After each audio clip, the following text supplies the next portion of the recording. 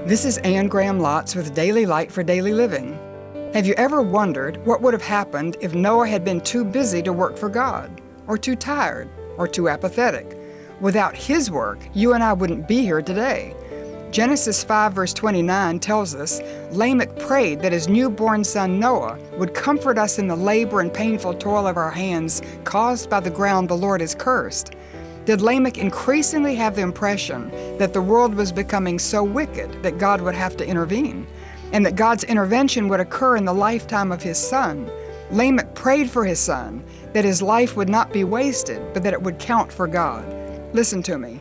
As we prayerfully teach our children God's Word and the necessity of obedience to it, as we help them establish godly priorities and practices, God willing, He will raise up some Noahs among them. Pray daily for Noah to rise from the next generation.